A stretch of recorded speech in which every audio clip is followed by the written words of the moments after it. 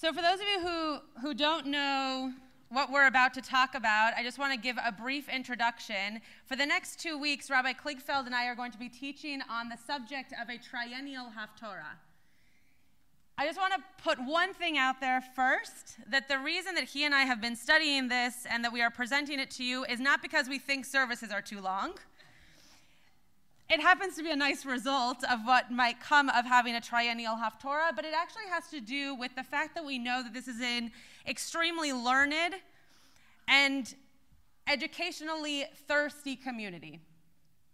And so one of the things that Rabbi Kligfeld and I have spoken so much about is the enhancement that would come to Haftorah in having a triennial read as opposed to the entire Haftorah.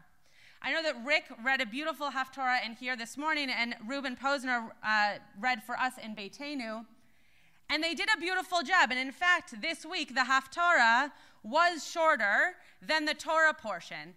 But according to Halacha, we're not supposed to read more Haftorah verses, more verses from the Nevi'im or the prophets, than Torah verses. Because Torah is supposed to be the thing that we are holding up as the main part of our canon, of our learning, of our study. And so there are times when the triennial reading of Torah is shorter than a Haftorah, just depending on how the rabbis had broken down that Parsha's triennial. So in a moment, we're going to go through many sources from the Talmud, from the Shulchan Aruch, our Code of Law, from both Talmuds, from the Talmud Bavli, the Babylonian Talmud, and the Talmud Yerushalmi, the Palestinian Talmud. And then also how our modern day rabbis then took these different sources and decided that this might be an educational thrust forward in our communities to learn more about our prophets, not less. So we're going to pass these out. You don't have to look at them yet. I'm going to just give you a few facts that you don't have on these pages.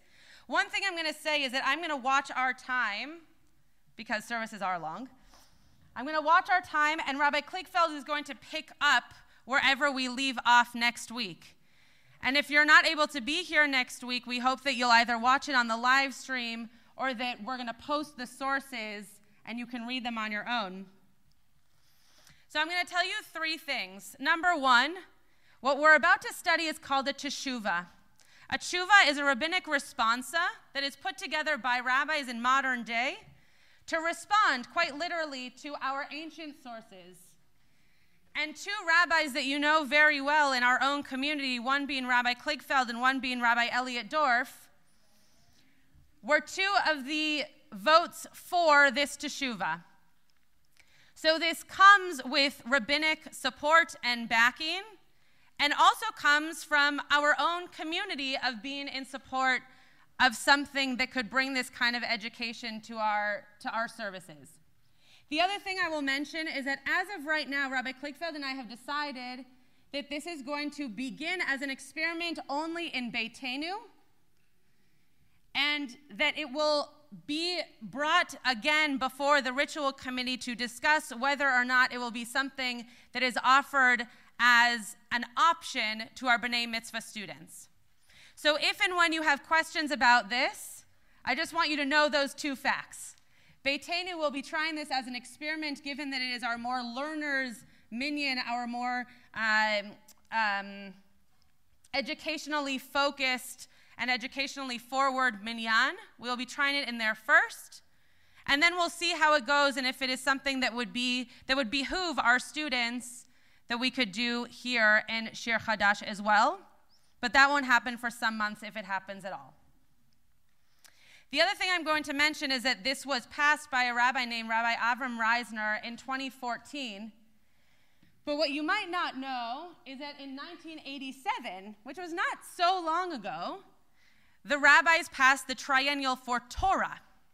So this is only a teshuvah on if you're reading the triennial Torah. So in here, I believe today you read a full kriya. So the triennial Haftorah would not even be an option in here this morning. In Beit She'enu, we read a triennial Torah reading. Therefore, the triennial Haftorah could and would have been an option. Just give me a thumbs up if that all makes sense so far. Okay, great. So we're going to start, again, we're not going to get through everything here, and I'm actually going to ask that if you're not going to be here next week, you can take it home, but if you are going to be here next week, that you're going to pass your pages back so that we can use them again for next week and not kill too many trees in the process. We're going to go through these different sources. They go in order not of years that they were created, but the ways in which the rabbis looked at them for support of the question of, is a triennial Haftorah even something that we can do lawfully, something that we can do as supported by our canon and by our rabbinic texts. So the purpose of Torah in our service is what? Tell me what you think the purpose of Torah reading is. This is not a trick question. Marshall. Great, inspiration and instruction. Any other ideas? Larry. Great. Great, it keeps us on a timeline. So right now we're in Shemot, and so are the people in Israel, and so are the people in Spain, and so are the people in New Jersey, right? Everybody right now is along the same timeline. We know where we are in history. Well, we learn our Torah that way. Great, so it's also an educational center to learn the Torah, to learn the different stories in our Torah. Great, so that's exactly what, yes, Mike. Great. There's also a chiyuv. There's an obligation for us to read Torah in services. That's exactly right. So our rabbis understood, and when I say our rabbis, when I'm not quoting a source, I'm talking about our Rabbi Elliot Dorfs and our Rabbi Adam Kligfelds. I'm not talking about our rabbis of ancient time. They realized when they were writing this tshuva that the purpose of Torah is pedagogic and that the sermon is therefore to teach Torah. Right, you very typically have a rabbi standing in front of you, and they're not usually talking about the Haftarah, they're usually talking about what has happened in the Torah portion that week. Okay, now, the reason that the triennial Haftarah, there's a little bit of background, the reason that the triennial idea, the breaking down of the Torah portion into 3 sections, was such that it could be more amplified. So that if this year, the person standing up here today might have given a sermon on Shifra and Pua because they were in our triennial this year, but next year they won't be in our triennial. So the idea was that you would speak to the triennial of that year. Okay, historically the Torah was at the center of the service. If you think about time in today's service, we are not, you might all think, thank God, we are not right now in the middle of services. Right? You haven't had 3 hours before now, and you're going to have 3 hours after now. But back in the day, it was such that Torah reading and learning was in the middle of the timing of services. Okay? Now we think about our praying, our service aspects, and the sermon as more the centerpieces. Why do you think that would be? That's when people are there. Why else? Language. Exactly. It's in a language that people understand. And also there are tunes now that people have come to know. So the idea that people would participate or get something out of it is more so for the services part, for Psuke, Shacharit, whatever you are here for, and then the sermon. So why have shorter Torah and a longer Haftorah? Our rabbis say it seems incongruous. Right? It seems to be that those two things are backwards. The Shulchan Aruch, our main text of Jewish law, and Orach Chaim, the kind of the section that talks about prayer and mitzvot around life's actions and life's work, says, we conclude in the prophets based upon the subject of the Parsha. So we conclude that the Haftorah is based upon the subject of the Torah portion. And we don't decrease the length of the Haftorah from 21 verses. Today's Haftorah, did anybody count how many verses it was? 17. So we already know that there is some basis here that has changed over time. today's was not 21. Why? Why can it be that it can be 17? Other than if the matter is settled in less than that. So if the story that we read in today's Haftorah came to an end, came to a settlement, then okay, it can be 17 verses. It doesn't have to go all the way to 21 just so we can add extra verses. A commentary on the Shulchan Aruch, on this piece of law, recognizes that it's necessary that everyone see the Torah as more important than the Haftorah. That is not to say that the Haftorah is not important. It's just to say that the Torah and that which we learn from the Torah is more important than the Haftorah. We should not allow a situation where the honor granted the Torah and the Haftorah be equal. So, what is this saying about how we should conduct our Torah and our Haftorah services? I know they're in the same chunk of time, but what is this telling us about the way that we read Torah and Haftorah? We should balance it. We should balance it, or we should what? Give precedence to Torah. Okay. So, by the way, if you're looking on this with me, I'm going through it very kind of line by line. I'm not going through all the different Hebrew texts, so we'll get to one in a moment. But I'm on the bottom of the first page. So as I said before, this is an educational opportunity. It's an educational opportunity to add into the canon of Haftorot sections of the prophets, particularly the earlier ones. We don't quote as much from the earlier prophets in our Etz Chaim that are not familiar to us. And even if they are familiar to us in seeing their name, the stories might not be familiar to us. So the idea here would be that if you could make it shorter, you could choose different passages that we don't even have as part of our readings right now. Because the sections of the triennial of the Haftorah would be so closely related to the Torah sections that you would need to find passages in the Nevi'im, in the prophets, that might not even be quoted right now in our year-long of Haftorah reading. So one of the things that it says in the Tshuva is a direct quote, "More than the advantage of a shorter Haftorah, this educational addition animates the Tshuva." Again, the rabbis, Rabbi Elia Dorf and Rabbi Adam Kligfeld, were not worried that services were long. They were worried that we weren't giving enough attention to what the prophets actually have to teach us. Because though it might not be as important, it's still important. So turn the page. By the way, if you have any questions at any time, raise your hand.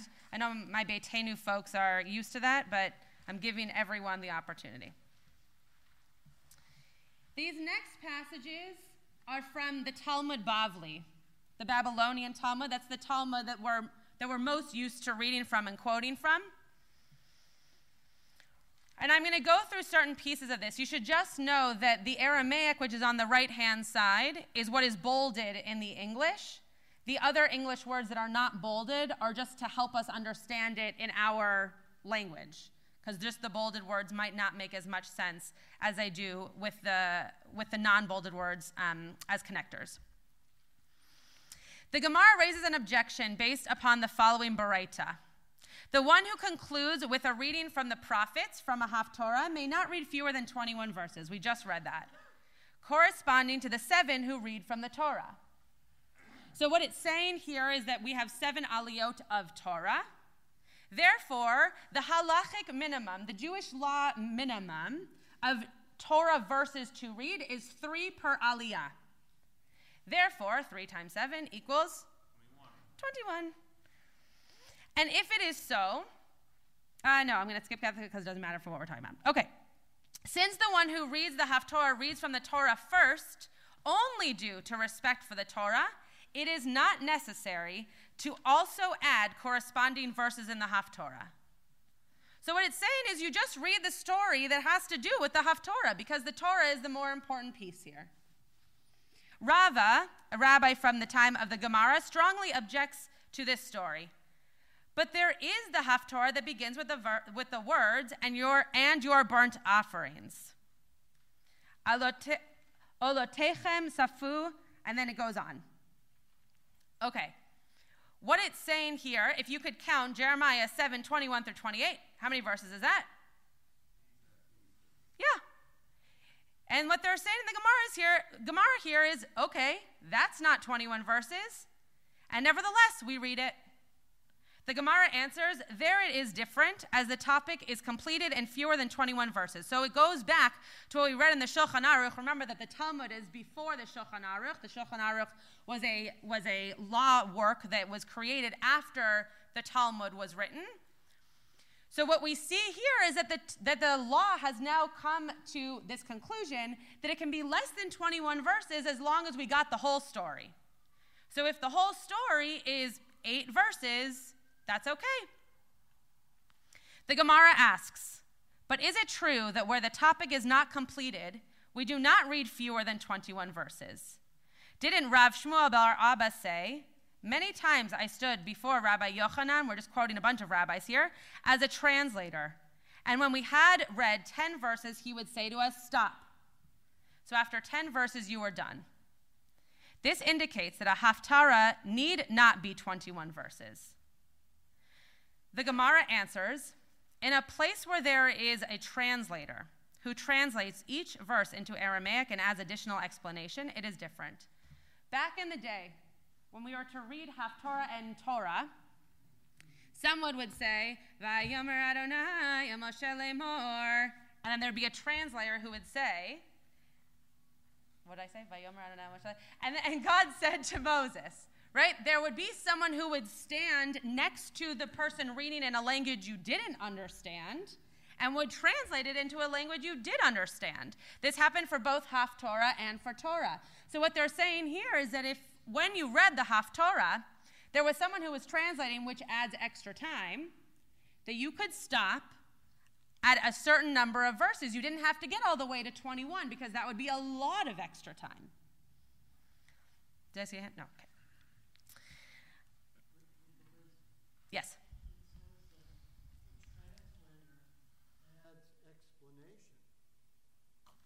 Exactly. Not just the number of verses. Right. Correct. So my next question was going to be, who is the translator today? We don't have someone standing side by side. So who's the translator today? The Chumash or the sermon.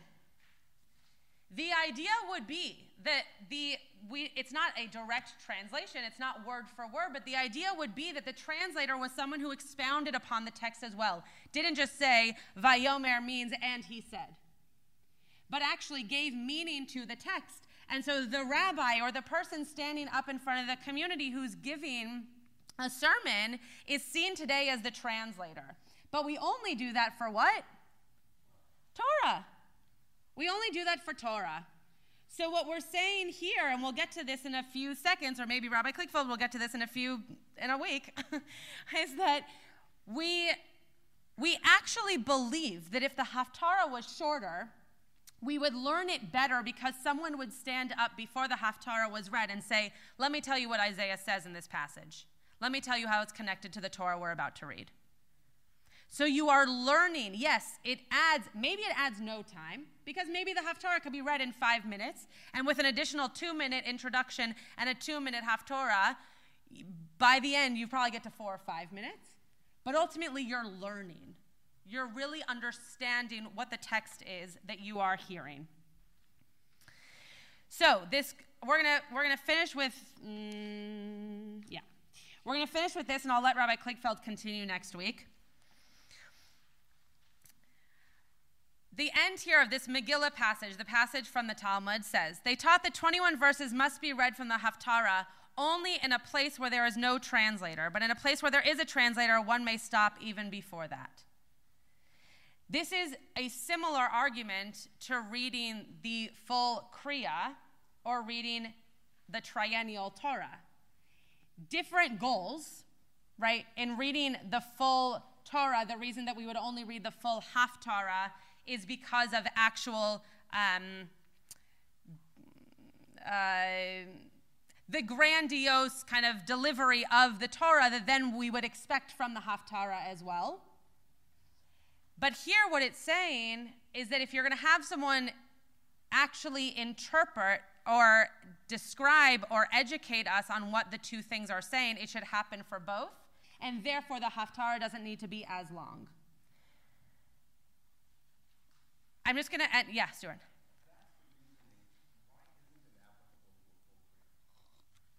It isn't applicable to a full Kriya because at least the way that I understand it, that question actually isn't fully answered. And if Rabbi Dorf is here, I go down to Kiddush and ask him. But my understanding would be that if it's a full Kriya, that to have a shorter Haftarah, because the triennial Torah would be connected to the triennial Haftarah, you would have to read the full Haftarah to get all three stories, so to speak, that you would be connecting to the full Kriya. Does that make sense? I don't know, because if the reasoning is that you're willing to do a shorter Haftarah because there's going to be explanation, yeah, there's going to be a sermon, yeah, that's the reason. Yeah.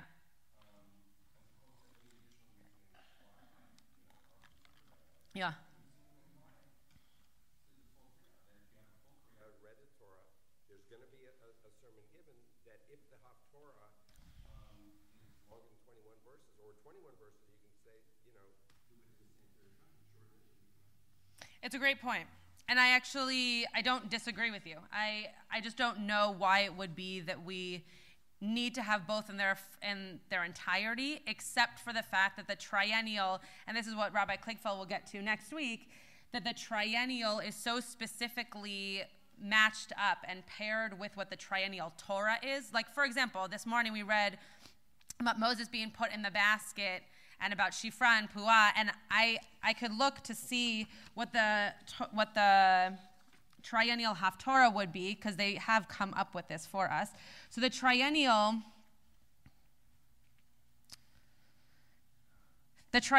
for today would have been pieces of actually what we did read today from Isaiah.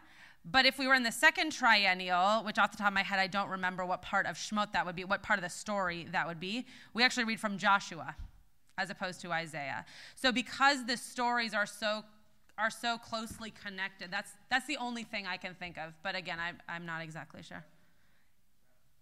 Yeah, I'm just going to call him Rabbi Chorny, and then I'll call you. If I had to speculate, it's because the full annual reading has already had centuries of people fleshing out whole reading for the full reading.